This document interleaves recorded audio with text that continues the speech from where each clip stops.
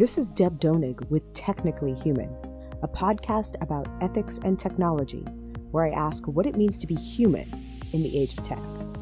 Each week, I interview industry leaders, thinkers, writers, and technologists, and I ask them about how they understand the relationship between humans and the technologies we create.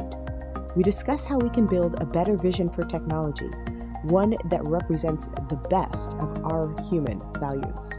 Today's episode features an urgent issue, the topic of how technology mobilizes disaster relief and how disaster relief aided by technologies is taking place right now in Ukraine. I'm bringing you a conversation with Dov Maisel, the co-founder of the disaster relief organization United Hatzalah, which is currently on the ground in Ukraine. Dov Maisel is an innovator, volunteer, and world-renowned expert in disaster management. He has dedicated his life to saving the lives of others. When Dov was 9 years old, he was walking home from school when he witnessed a horrific accident in which a 6-year-old girl was hit by a bus.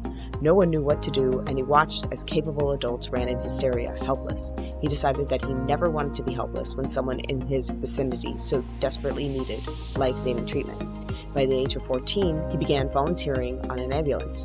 Dov served as an army medic in the Israeli Defense Force and has served as a combat paramedic in 4 different wars during his reserve duty in the IDF. After his army service, he began working as an EMT dispatcher and ambulance driver for Israel's ambulance service.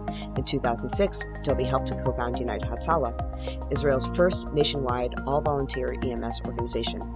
He invented the technology for United Hatzalah's Uber-like GPS dispatch system, which locates and sends the EMT closest to the medical emergency to provide aid. He led the United Hatzalah international relief missions in Haiti, Nepal, and in both Houston and Florida in the United States after the devastating hurricanes that decimated the communities there. And he managed the United Hatzalah EMS response teams in Mumbai immediately after the shocking terror attacks that took place there in 2008. He works as the head of international operations of United Hatzalah, which is currently providing critical care and emergency aid in Ukraine. He continues to save lives as volunteer, instructor, and mass casualty incident manager.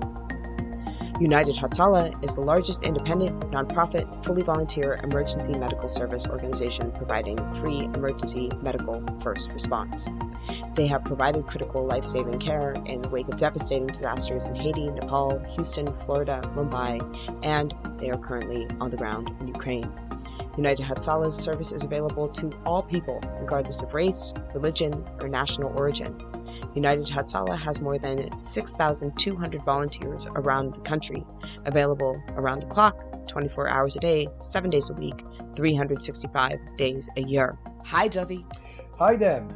So, Dovey, I want to just dive right into it. What is United Hatzalah? United Hatzalah is a community-based volunteer organization which has grown to become Israel's largest volunteer EMS service, which is comprised of all the different walks of life of Israeli society, sharing one common goal of saving lives and getting to any person in any emergency within 90 seconds. I know that you have a really strong personal connection to the idea of providing emergency immediate care, forged at a very young age, but I wanted to ask you to tell that story for our listeners. Maybe I'll go back a little bit to what we are. I mean, because it relates maybe to the first question, and that is what United Hatzalah is 6,500 volunteers throughout Israel, men and women that each carry a story that made them come out of their comfort zone, go out and get trained and join this amazing community-based movement of life-saving. And my story actually goes back to when I was 9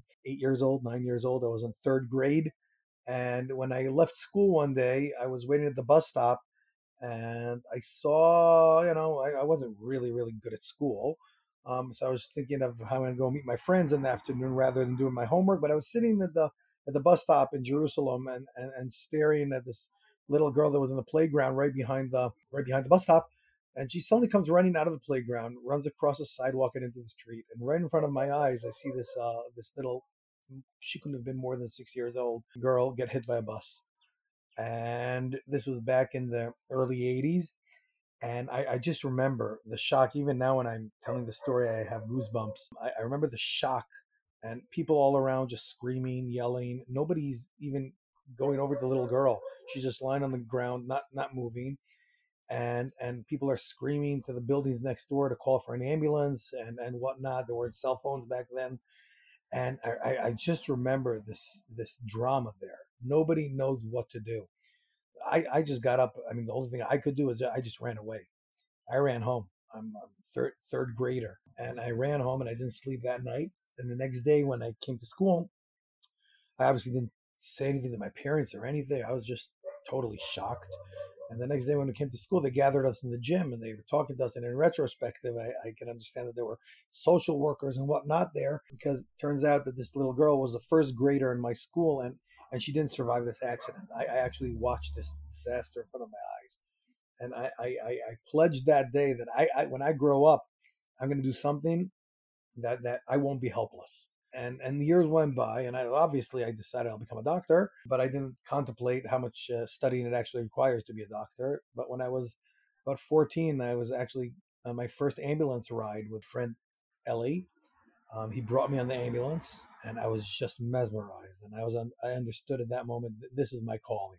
This is what I need to do. It all came back to me at that moment, that accident, and I said, this is what I need to do. And from the age of 14 until now, just a few years later, this is what I've been doing basically my whole life, and that's what was also the seeds of what led me to leave the professional EMS services that I worked for many years and start this organization with Ellie, understanding that every second counts and it's power of community that can make a difference. Can you share a little bit about United Hatsala's ethic? I know that the ethic is fairly unique, and that ethic has to do with providing emergency care to anyone in need, regardless of race, ethnicity, religion, citizenship, or ability to pay. I'm not sure that our listeners in the United States, at least, fully appreciate why this is such an exceptional ethic. How did United Hatsala come to the decision to center its work around this ethic of providing emergency care to those in need, regardless of race, ethnicity, religion, citizenship, ability to pay? And what does this ethic mean in the Middle East, or where you are right now in Ukraine, or where you were in Haiti, places where United Hatsala has worked or continues to work? So I think the ethic it comes out of maybe the value of love your neighbor, first of all, and that is understanding that we can't stand aside and watch somebody in need. And I think this goes across the board through any religion. The values of every religion is first of all care about other people, and in Israel, which is in the heart of the Middle East, obviously, but Israel is a country that is comprised of such a diverse community in Israel, with the Jews and Muslims and Christians and so many different cultures, and I think that's Israeli society, and understanding. I mean, working for the government services, working for the paid services over the years of my professional career when I started out, I understood that things need to go beyond. And just as anyone who does either paramedics course back in the day or doctors, we all take the oath of treating everyone and anyone regardless of religion or race. And I think that's the most basic value. And as such, it's not only the people getting treated, it's also the people treating themselves. And I think that's one of the most beautiful things about this organization is that it's comprised of 6,500 volunteers. None of them get paid a dime. These are men and women, Jews, Christians, Muslims, and everyone, a cross section of Israeli society, all taking part in this community empowered movement that's all about saving lives. This is a show about ethics and technology. We've talked a little bit about the ethics part. How is tech relevant to United Hatsala's work? And why is technology such an important part of United Hatsala's ethic? What is at stake tech-wise? So I think everything in this world today has to do with technology. I mean, if can we imagine ourselves doing anything without technology today? Can we imagine ourselves treating patients without technology? I think it's all part of our the evolution of medical treatment. All goes back also to technology that can support this effort. Now, where does it hit us? If I go back to 2000 and maybe 2006. 2005, when I was a younger paramedic, and I was on a holiday in the southern city in Israel called Eilat, which is our like Miami Beach of Israel. And we're a bunch of paramedics there in a hotel there, and we're sitting at the dining room, and suddenly we see a ambulance team. Now we're based in Jerusalem, but we were on holiday. This is about 300 miles away, and back in the day we had beepers. and my beepers would only transmit messages of the emergencies that are happening in Jerusalem. Except we're sitting in the dining room and suddenly we see an ambulance team rush through the lobby, colleagues of ours from Eilat. Obviously, like good paramedics, we run after them and we get down to the pool where a person drowned there and they started CPR. Now, we were at the hotel. We could have been 1 minute away. We could have maybe responded much, much faster. But lack of technology didn't enable us to know about this person who drowned.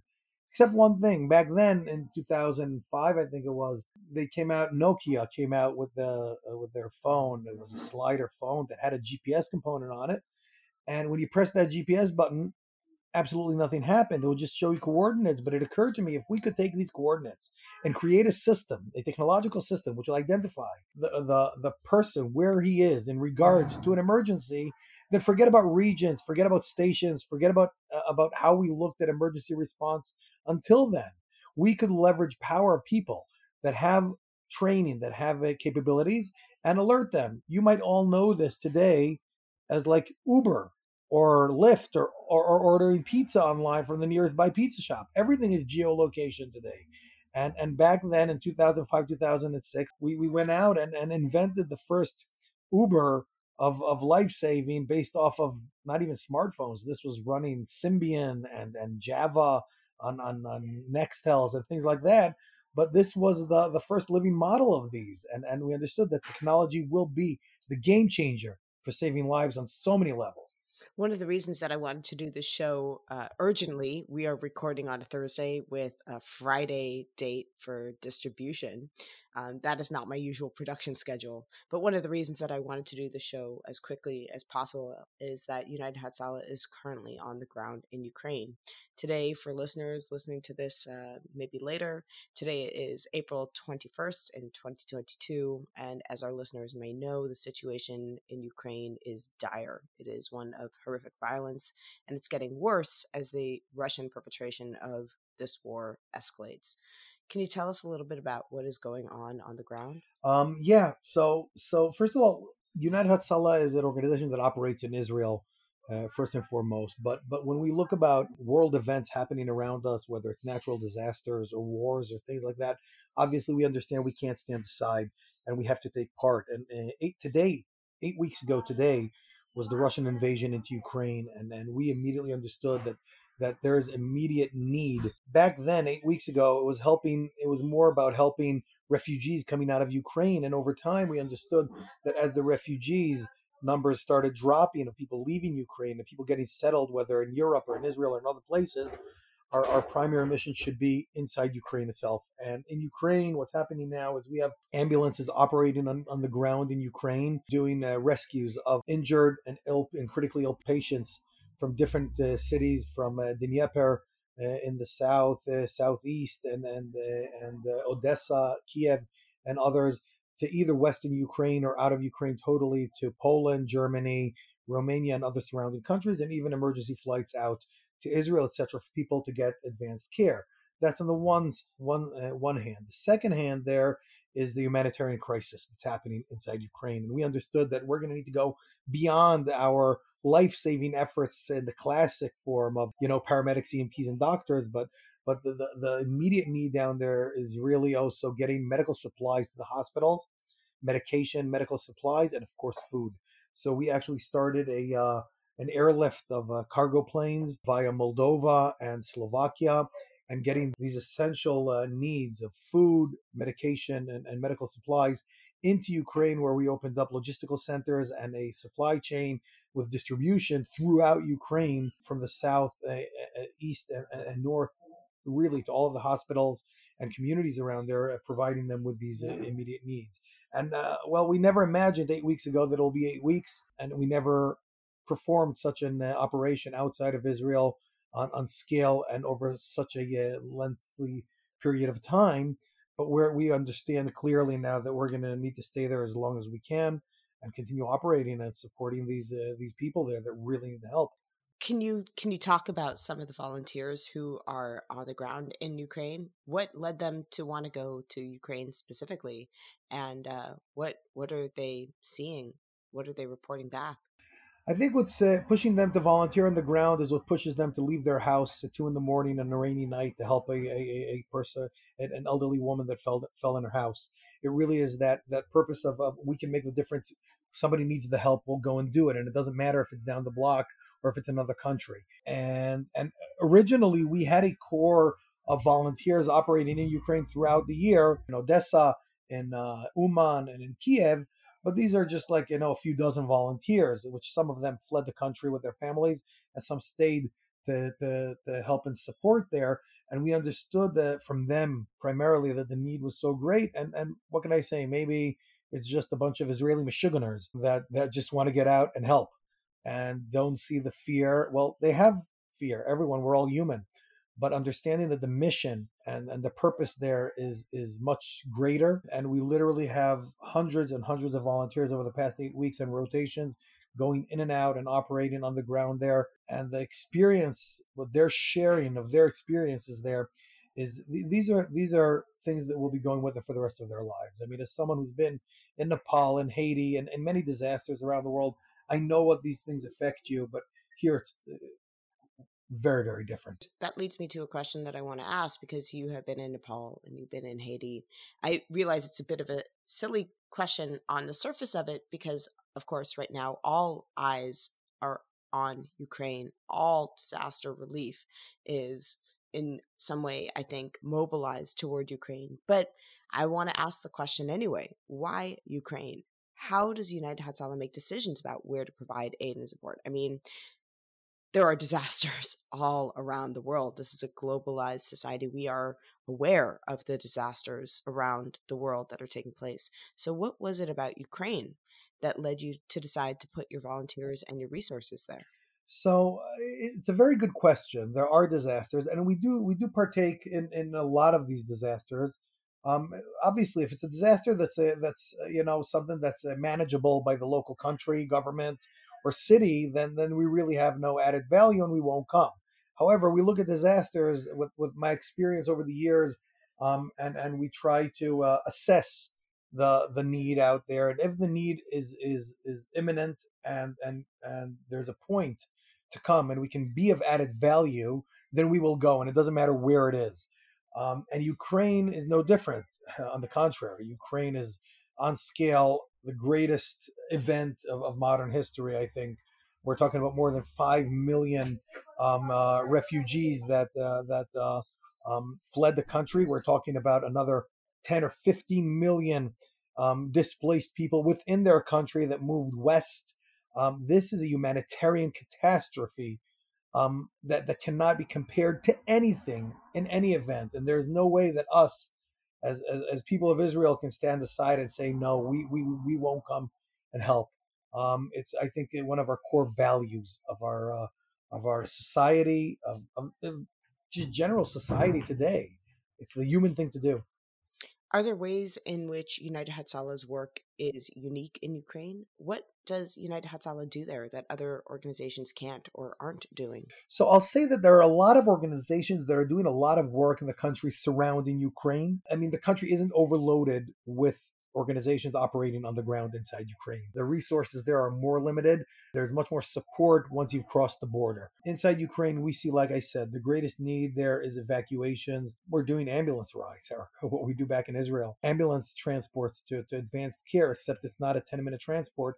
It's a 16-hour transport. And we're talking about getting supplies to the hospitals. We're talking about getting food to communities there. And yes, there are other organizations, absolutely, but still, put all of these organizations together, it's still not enough.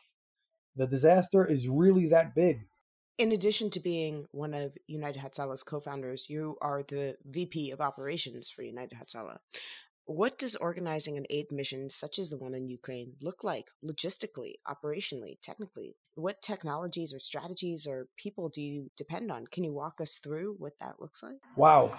Yeah, well, first of all, we never expected anything of this magnitude or scale. So when it started off 8 weeks ago, we just started with a go team of 15 people with some basic equipment, basic necessities to go out there and do an assessment of the situation, obviously supplying them with satellite communications, different packages of data, and whatever whatever gadget we could get our hands on will enable them to operate in the field with nothing with them to get the picture to our emergency operations center on the back end back here in Israel at the time was really what we provided them with. And following that, I mean, all of our teams out there are equipped with whether it's communication devices, multi-layer communication devices, from the simplest walkie-talkie point to point where you have no reception to satellite communications, data, and obviously phone communications, geolocating every one of the teams at every given moment. The situation there is difficult. There are curfews. The transports are through hot zones, and it requires a massive technological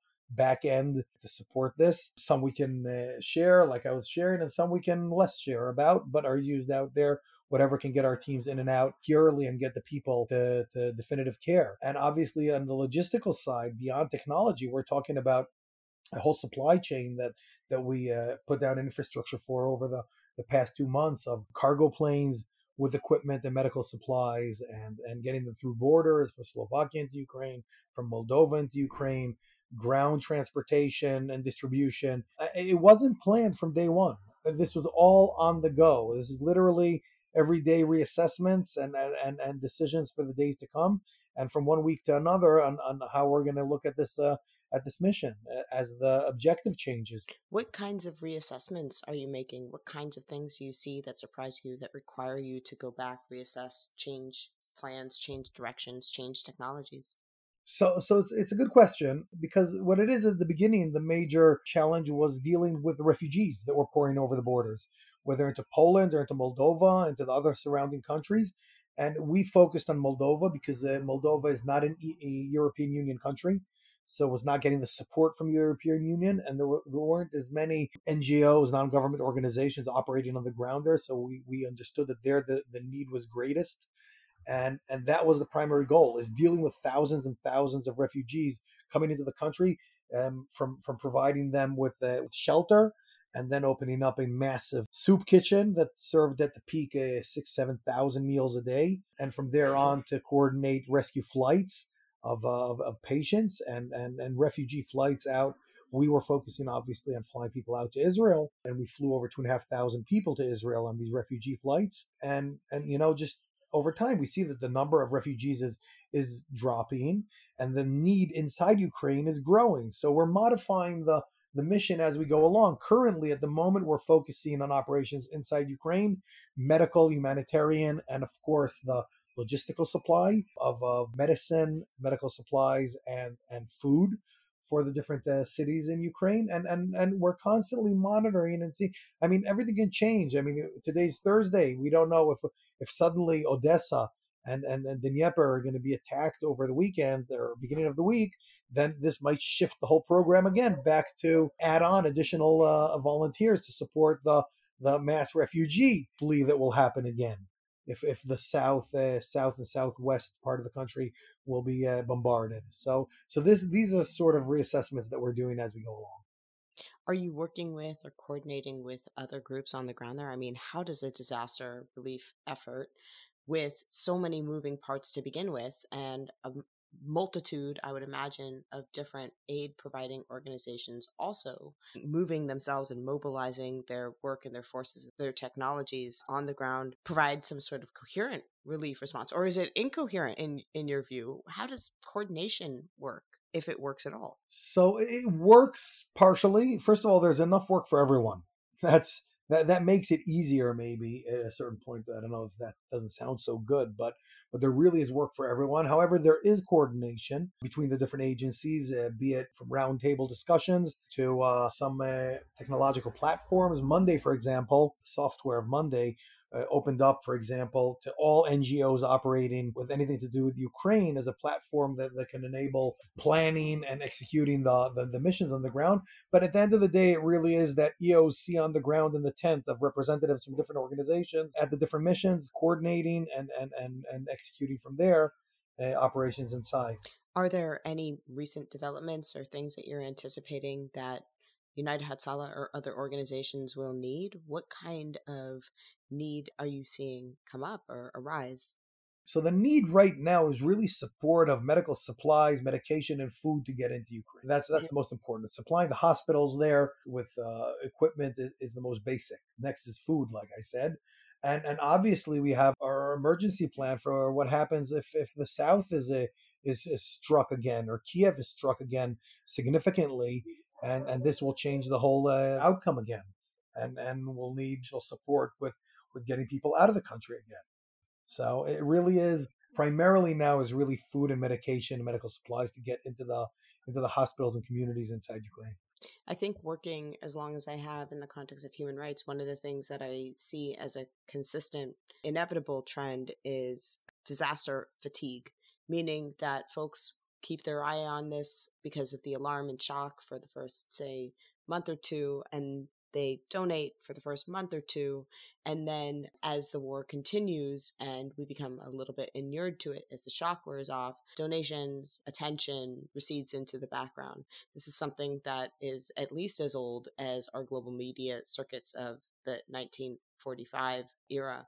How will United Hatzalah and other organizations sustain engagement as this war continues to go on, as you said, much longer than you had anticipated?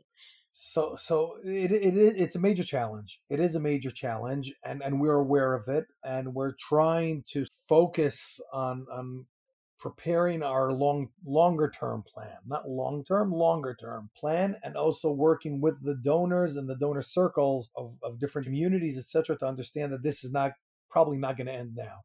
And at the end of the day, unfortunately, like we said, like you said, as soon as the media is not interested anymore as much, then there's fatigue of the donors. But it's our job to really sort of work harder and get out there and tell people this is not over. The need is still great, and keep pushing it. To say that we'll succeed 100%, probably not, and we'll do the best that we can with the resources that we have. But if the fatigue, and if this war will just go on for that long, and please God it won't, for the people of Ukraine, I pray that it won't, then there might be a bigger problem. Can you talk a little bit about some of the other places that United Hatzalah has provided relief and aid? Haiti, for example, the United States in the context of the post-hurricane disasters in Florida and elsewhere. Can you say a little bit about what those rescue operations have looked like? What the disaster relief has looked like? Yeah, so like I said, and whenever a disaster strikes, we look at it and try to assess the needs out there, and the needs are based off of the capabilities of the hosting country or community and their capabilities. Meaning, you can't compare Haiti to South Florida hurricanes. In South Florida, you don't really need. I don't need to send paramedics and EMTs because South Florida has plenty of paramedics, EMTs, and firefighters. So my added value there would probably be my missing persons unit and searching and of missing persons, and maybe the psychotrauma unit, which is a very unique unit, which came very handy, for example, in the Champlain Towers collapse just last year in South Florida, where obviously there's plenty of rescue workers on the ground, but our psychotrauma unit is something that is really unique and doesn't exist in the States. And we were able to send them out and operate on the ground there with the families and the reunification centers, with the first responders, with the firefighters that were working on the ground and needed the psychotrauma therapy from our unique unit. However, if you look at Haiti, which is was a disaster, of one of the largest disasters of the past few decades in modern history, then yes, there was need for paramedics, doctors, EMTs, rescue workers, search and rescue, and the full cavalry. So it really is about trying to fit the response, to fit the team with appropriate response for the need on the ground. Same goes for Nepal. Nepal 5 years ago, I think it was, in the earthquake in Nepal in Kathmandu, we went out with a team of 25 search and rescue paramedics, doctors, EMTs, and set up field hospitals there in the mountains surrounding Kathmandu, providing the treatment for the people of the villages that were destroyed there. So it really is about what we can bring of added value. We're not disaster tourists, put it that way. We try to be useful. Can you actually give us a definition of what you mean by disaster tourists? Yes, unfortunately, and we see this in Ukraine now as well. There's a term called disaster tourism, and that is people who chase disasters around the world just to see them. Some of them, and I would say this maybe in a naive way, really just come to see the disaster, and some come to leverage it for different con missions and fundraising operations for things that aren't really happening. Just using the opportunity. Unfortunately, those are the bad people. Okay, but disaster tourists, those who just chase the disasters, just really get in the way, but you can't stop them because it really happens in every disaster in the world. Yeah. I mean, I would imagine that on a certain level, especially in our kind of hyper visual environment where visual culture is kind of a currency, and especially as images circulate as quickly and as easily as they do on our social media ecology, spectacle sells, spectacle compels, spectacle attracts, and what more spectacle could you find than the spectacle of disaster? I wonder if you could talk a little bit about actually the technology of social media and the technologies of media distribution and how that plays a role in thinking about disaster relief, if you see it playing a role at all. It plays a major role on so many levels. On the most basic level that we all know and use is really to get the word out there. And this is, first of all, people seeing the images coming out of there pushes them to want to help, first of all. And that's a good thing. It really gets people moving uncomfortably in their seat and pushing them out of their comfort zone to come out. And that's maybe connects to one of the earlier questions you asked me about how do we get the volunteers to actually get out there. Is they see these images and they want to help. That's number one. Number two is for fundraising purposes and supporting this mission. If we have the Michiganers and the volunteers that want to go out there and want to support, we are going to need funds to do this. And today, using social media is probably the strongest medium in order to get out there and show the work that is being done on the ground, not for bragging purposes, rather for getting people involved. And not everyone's cut out for jumping on the plane and going into the war zone.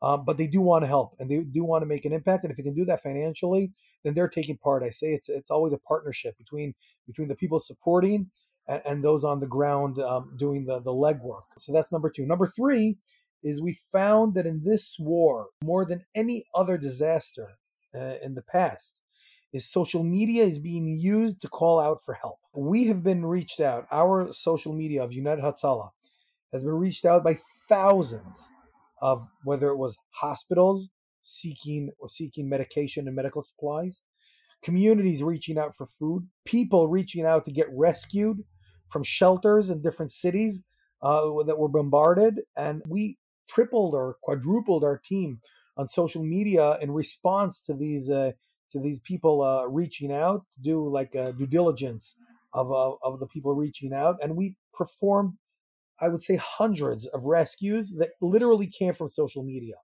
And we got those rescues, and I'm talking about 16-hour rescues, 24-hour rescues of ambulances and people on the ground and militias there that paid off in order to protect the teams that were going in and out. And these all came from social media. And I think this is unlike any other event in history. Social media was used here to rescue.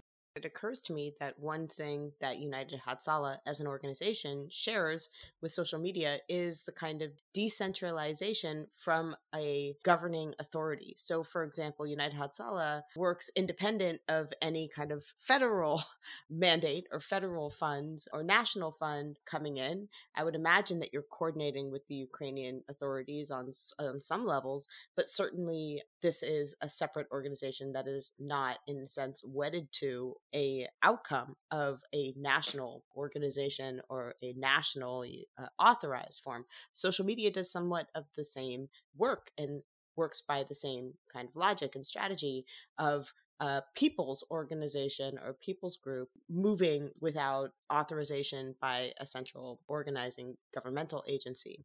I wonder if you could talk a little bit about how disaster relief has changed as social media has changed the kind of economy of response and the economy of how people make decisions about how to mobilize. in the context of something as major as a kind of national crisis? I would say that social media has a huge impact because it also pushes people to do things where in the past they wouldn't have, because simply it's not visualized and it's not publicized. You only had the regular mainstream media news, and if that reporter saw it, then he got it, and if not, then nobody knew about it. Today, everything is out there, from good to bad. It's all out there, and it shapes the way governments respond in general. And as a non-government organization, and as a humanitarian relief organization, as an emergency response organization, even more, because it enables us, like you said earlier, we're not obligated to anyone sending us or dispatching us. If we get people reaching out for help, it enables us today, as opposed to any other disaster in the world, to create a map that has pinpoints on it of where people are that need help immediately, without needing to call any sort of central number or anyone deciding for you, will you be rescued or not. I mean, at the end of the day, we can't rescue everyone. We will do our best to get to as many as we can, but at least we can get, by the simple WhatsApp. I mean, this war has been our operations on the ground at the end of the day. With all of the technology that we had out there, this whole thing is being run on WhatsApp. And reaching out to people that are afraid to talk on the phone because they're afraid that their phones are monitored, the phone calls from the towers. So they're WhatsApping, and you get their pinned location, just like share location and live location, and rescuing people out, running out of the cities to the fields outside the city with live location on WhatsApp, and having a car drive up to them in the middle of the night and pick them up in the middle of a field outside of Mariupol, is things that could never be done in the past. And it really changed the whole response mechanism. And we were able to save, I would say that in this war, more people were saved because of social media and technology than in any other war in the past ever. I want to just switch gears a little bit and talk to you about some of the technological innovations that you're responsible for. In addition to providing medical aid and coordinating the work of United Hatzalah, you also have a background in tech innovation. You've invented a number of medical technologies, you have a vast knowledge of the medical service world, and you have experience in innovative thinking and bringing new and advanced life-saving technologies to the market. What are some of the more important emerging technologies that are helping to provide emergency medical aid? I mean, you talked a little bit about social media. Are there other technologies that you think are particularly important? Well, I think that looking at everything about technology today is really, maybe because my mind is a little bit warped, and I don't come from a business perspective. I come from trying to develop solutions for real problems. I'm not inventing things that then I'll go out and look for the problem to solve. And back in the day, I was inventing medical devices because I simply needed them in the field as a paramedic or as a combat medic in the IDF. I needed certain devices that simply didn't exist in the size or form that can be used in the field. So I went out and invented them. And same went for technology, like that story I was telling you about that hotel. This was, I don't know, 18 years ago or 16 years ago, is understanding that we have challenges and technology exists. All we got to do is think how to connect the dots and make things work. And if I was thinking more from a business perspective, I'd be a billionaire today, because I, in essence, invented Uber back in 2006 before they even invented the iPhone. But I wasn't thinking about writing patents. I was thinking about how can we reach that patient faster. And if we can use that network of people and use that technology, then same goes for that. And as we speak today, I mean, except for the past 2 months of being fully engrossed in this war, we're constantly thinking about how to integrate technologies, because there are so many things out there, each serving a certain purpose. And part of our mission in United Hatzalah is creating integrations between different pieces of technology into a different piece that will be a super responder. You can use those smart glasses and augmented reality, mixed reality. It's a combination of all of these. If I can combine them now into the helmets of my motorcycle paramedics, and I can transmit to the EOC, I can treat the patient better, and that can feed into my CAD system that the dispatcher can then connect to my medical control, and so many different pieces out there. If we can integrate them with one another, and we're constantly working on that, it's not even invent new things, it's to integrate between existing technologies to a better technology. I was having a conversation on last week's show with a CEO of a company that uses many of the same technologies that we use in Silicon Valley to develop life sustaining or really important interventions that provide life preserving or elevating means to developing countries. And, I asked him a question about the ways in which he's developing, technologies that will help people in India have drinking water every day versus the kind of innovations that I see coming out of Silicon Valley en masse that will allow you to get a sandwich quicker than you would already be able to get it in Silicon Valley. It's And I all about guess, the basic needs. yeah, what we mean when we say a basic need changes. If you're in Exactly. Ukraine, a basic need is very different than what somebody in Silicon Valley might see as a basic need, which is maybe a little bit of faster upload speeds or something like that, which is something I'm guilty of as well. It annoys me to no end that it will take me a very long time to upload this podcast to the distributing website. Of course, that is not the same irritation, I would imagine, that somebody at United Hatzalah working in Ukraine experiences when they don't have a technology that might be able to locate somebody a little bit quicker. So I recognize that there's a difference. But I guess the question here has to do with the extent to which when you're inventing a technology, as you talked about, you don't have a kind of business oriented impetus for developing it. You rather are thinking about the intention of the technology that you build toward its end as a life-saving measure. In Silicon Valley, I think that there is a tendency to think that you can either do good or do well, meaning that you can either succeed financially and in terms of the success and profitability of your company, or you can do something for good. I wonder about how the motivation behind the creation of a technology determines the outcome of the technology. So I guess like the larger question is that, recognizing that you use a lot of the same technologies that big tech uses in your work, and recognizing that you use them for good in the service of life-sustaining measures and strategies, what advice would you have for technologists who want to have an ethical use for technology at the core, at the center of their work? What would you tell them about what it looks like as a inventor, as somebody who runs the innovation process and runs an organization or a company, about what an ethical use of technology or an outcome of technological production requires, or what it looks like? I think the goodness in the mission is the most important thing. Is yes, you can be inventing a technology, but I think by ethic, it really needs to be meant for good, meant for.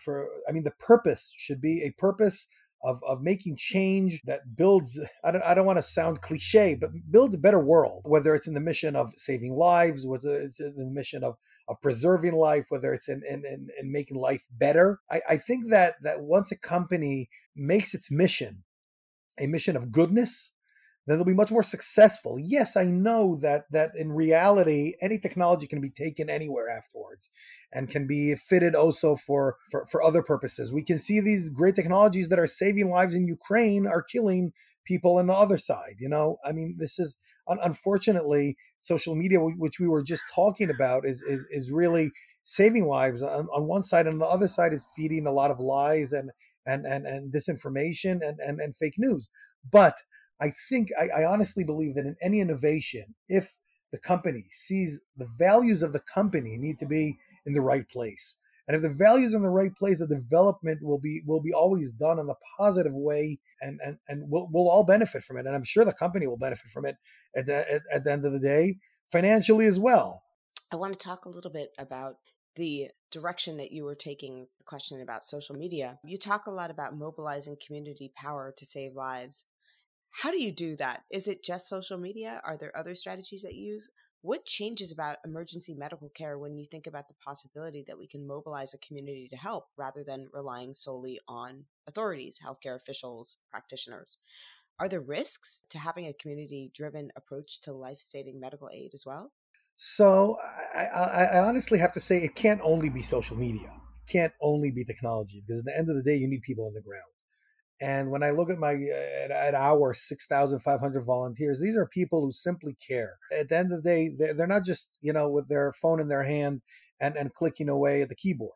They need to get out of the house at 2 a.m. and help grandma that fell on the floor on a rainy night. And they need to get out there. It's really that responsibility, that communal responsibility of caring for other people. Yes, social media is a tool. It's a tool that helps amplify what they're doing in the community in order to recruit additional people. It amplifies what they're doing in the community so that when we need some sort of food drive in the community for a different purpose, then they recognize these people that they meet at the supermarket, they meet at the pharmacy, they meet at the movie theater, and they see them, they identify them as the good people, the superheroes of the neighborhood. And when they reach out via their social media for whatever it is, a food drive or a blood drive or whatever it is, then it will actually get the other people to move out of their comfort zone and take real action and not just stay behind the keyboard. And in order to keep those volunteers engaged, it's not only social media. No, it's a lot of camaraderie. It's a lot of team building. It's a lot of social gatherings and meetings and creating that elite unit sort of feeling amongst them, which drives them. And then from there, it reflects in circles inside the community through social media.